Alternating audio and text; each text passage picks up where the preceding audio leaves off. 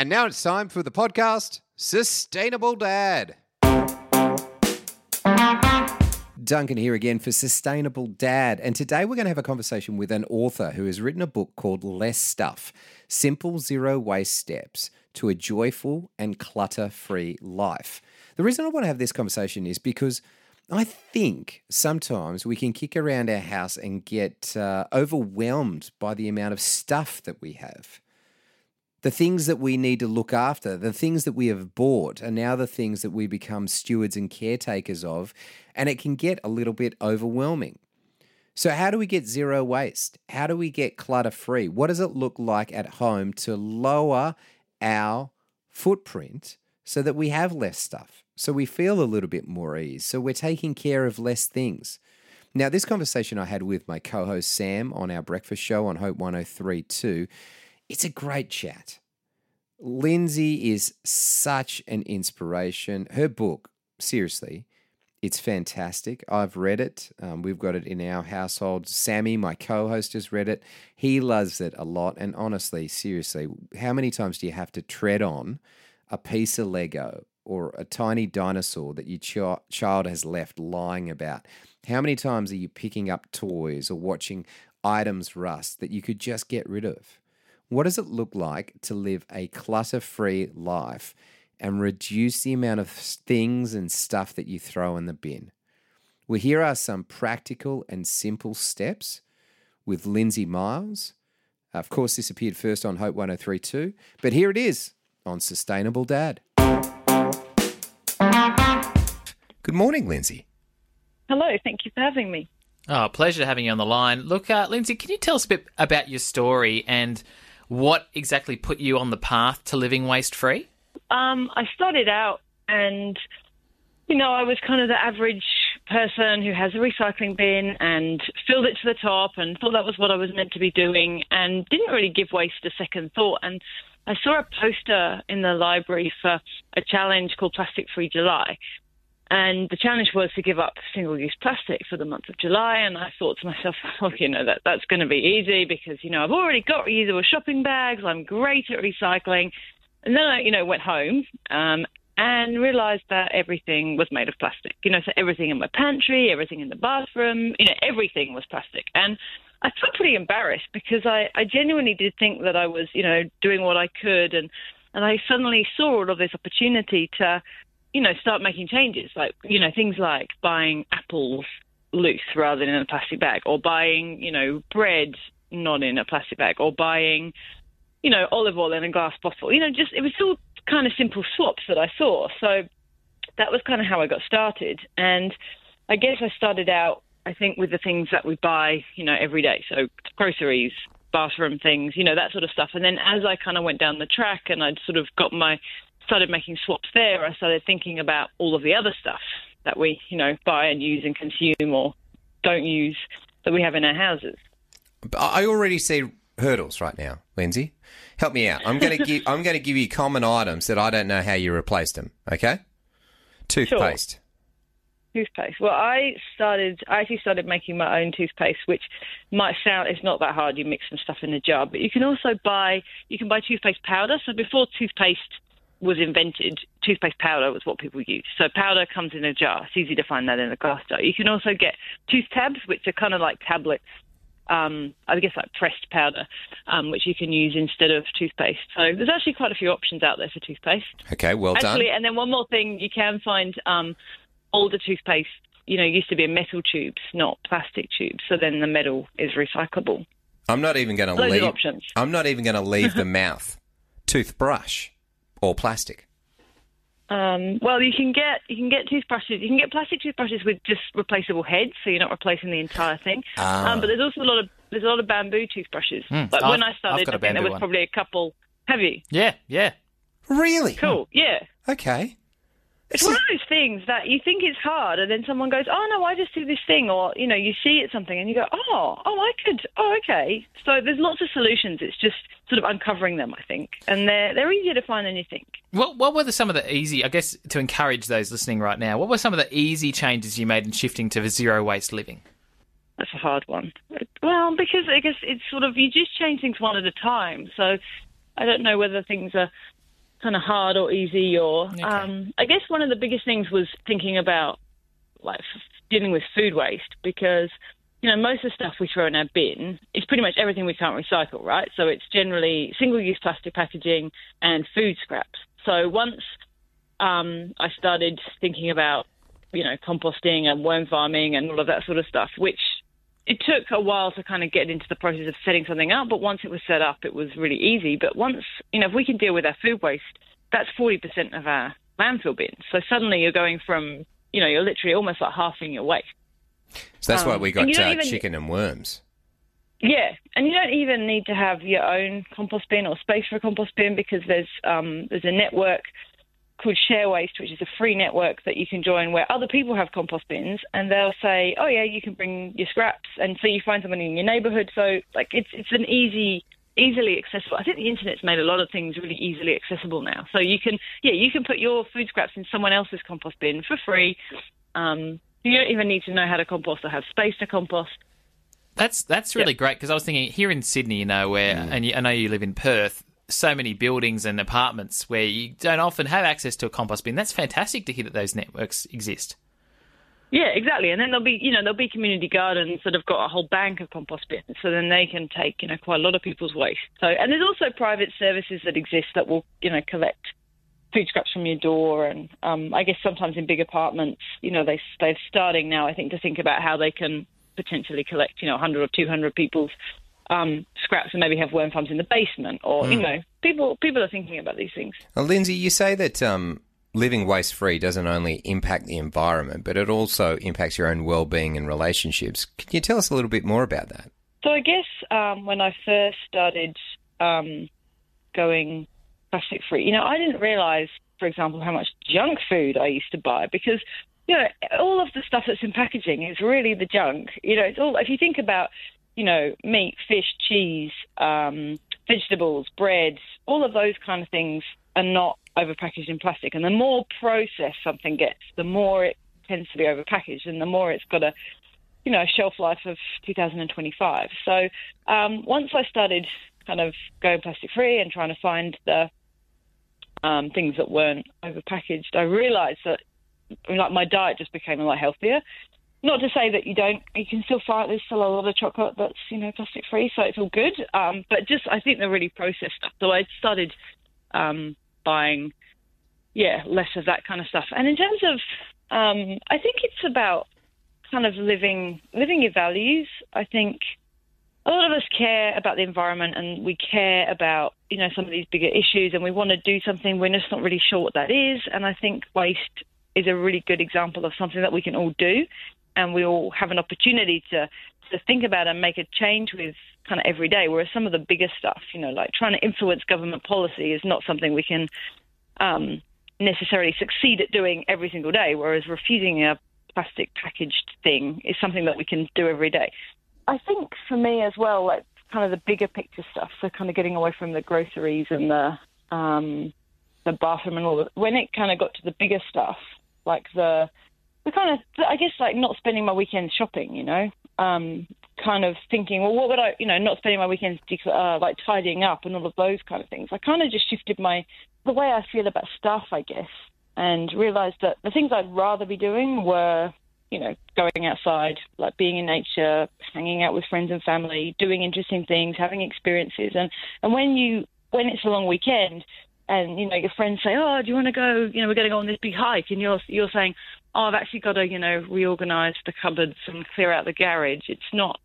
That's not a good use of your time. And I think when I sort of realised how much time I was devoting to stuff, and because stuff starts out as things that we want, and it ends up being clutter, and it ends up needing work to look after and tidy. So kind of just changing my relationship with stuff, I think. I find this especially hard with two little kids. Like, I try to wage a war at home on plastic toys, but no matter how hard I try, Grandma gives them one, or they go and eat out at a fast food restaurant and suddenly they're at home with another one. And, and they just clutter up, and I feel like it's this constant uphill battle to try and get to less. And when you start to take those toys away, it's like World War III, but it's like you haven't played with them for 3 months. Yeah, I mean, I don't have children, so obviously, I'm not going to give you parenting advice because I think the worst thing is when people without children have parenting advice. But no, that you've already given me some, so we just get rid of the children and then we're fine. Well, but I've got friends, with children, and obviously it is difficult. But I think children are starting to kind of learn about issues around plastic, and I've seen quite a few children now kind of understanding, but plastic hurts the turtles, and so I think we can kind of start having these conversations. That's not to say that they won't want anything, but I think especially with the pointless stuff, kids seem to really connect with this idea of not using plastic straws because of the turtles. I think that they can really grasp that kind of cause and effect thing. I've got a friend who she lets her kid have plastic toys, but only from the charity shop. So at least they're not new. I guess to some extent, kind of keeping kids away from the most, I was going to say the most dangerous, but, because, all of this marketing is designed for children. You go to the supermarket and all of those things that appeal to children are at children's eye level. In the stores, they think very carefully about these things. So if you can, avoid taking your children to the most, I guess the fast food restaurants that do have, because some of them will have those meal toys and some of them won't. So even just trying to think, we can still go out and get takeaway, but we'll just avoid the kind of the worst ones for this kind of problem.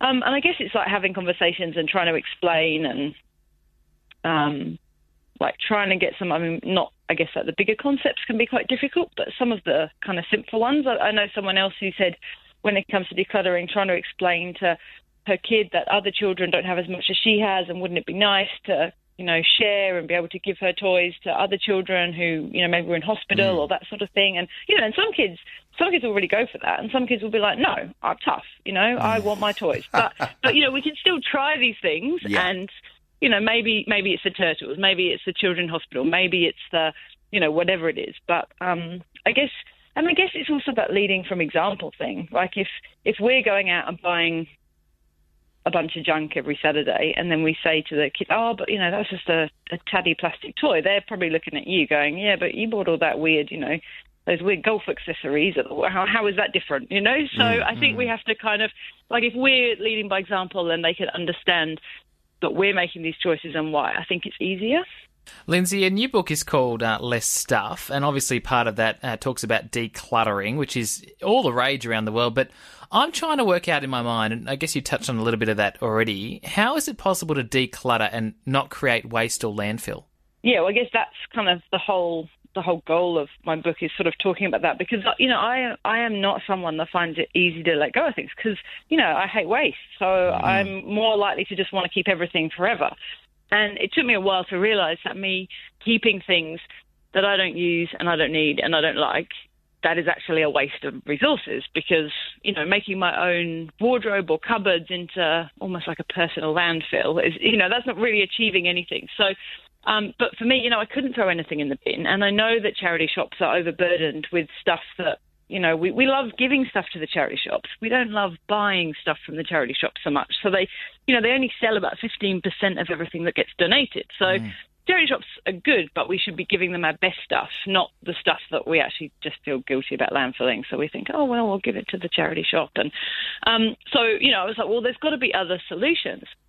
And I've never been the kind of person that finds it easy to let go of things. So it was really important to me to find new ways to get rid of things. So, I guess it's that saying that we've all heard of, one man's trash is another man's treasure. And so I guess the goal is to find that person who wants what you have.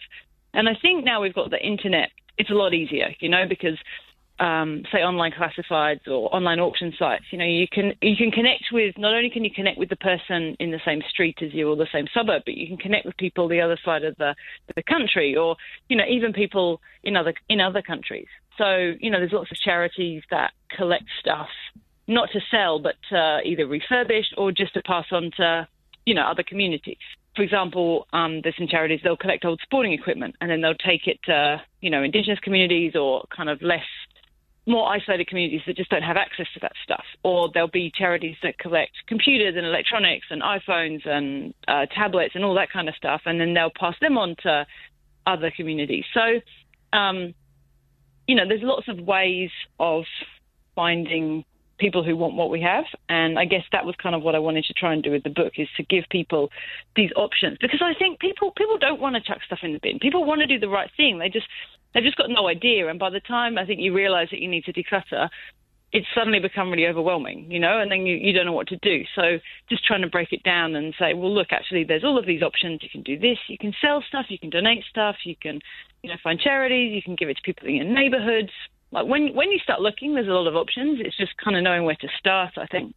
I kind of, as I hear this and what everything that you're saying, one, I think it's obviously a much more sustainable way of living, and that's really important for where we're at globally. But the other thing is I actually think it's a really good example of a reaction in a positive sense to capitalism, right? And capitalism supplies for a demand, and if a demand isn't there because we've re-engineered the way that we live, then they will respond to that by creating products that reduce waste and allow us to keep them for much longer. Yeah, definitely.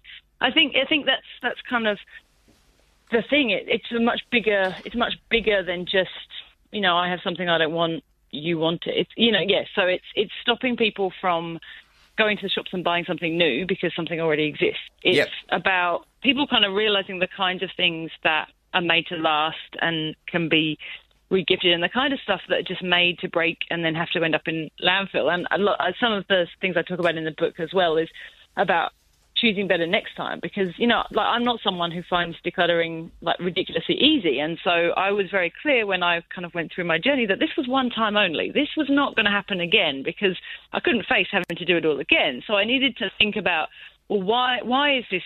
Why don't I want this anymore? And some of it's to do with, you know, me thinking that I'd look as good as the model in the catalogue when I bought the thing. But sometimes it's because I bought something and it just wasn't made to last.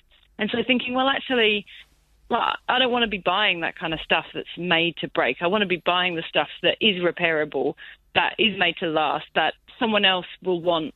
You know, there's certain toys, I'm sure you can think of, you know, when you've got kids, there's certain toys that hold their value. You know, toys that we had as kids that, you know, are still in existence today. And then there's stuff that kind of, you know, lasts for 5 minutes and ends up in the bin. And so we can, I think manufacturers, I think for every manufacturer that deliberately makes stuff to go in the bin, there's people really thinking about, well, how can we make our products last and how can we do things better? And I think as we declutter, we start to see these things. We sort of realize, oh, these are the things that last. These are the things that don't. These are the kinds of businesses and brands I should support. You know, maybe I don't need to buy everything. The other thing that's great, I think, about when you start giving stuff away or selling stuff, or, you know, you realize how much demand there is for secondhand items. And then the next time you want something, you kind of go, oh, actually, I wonder if that neighborhood group or, you know, that online classified, maybe they've got what I want. You know, and so I think once you enter that world, you realize how much stuff there is. You know, you go to a charity shop and you think, wow, we never need to make cutlery ever again. There's enough cutlery in Australia to, you know, for everyone. Yes. And, you know, you just, and, you know, the same with, you know, plates, glassware, clothing, probably.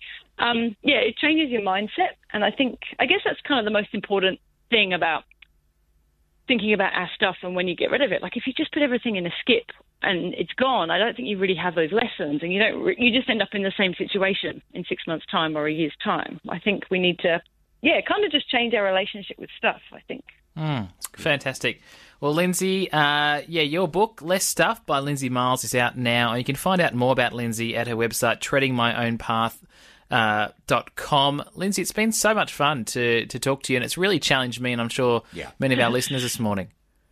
Thank you very much. Thanks for listening. Start your day with Life Words. Subscribe to Hope 1032's free daily email devotional at hope1032.com.au.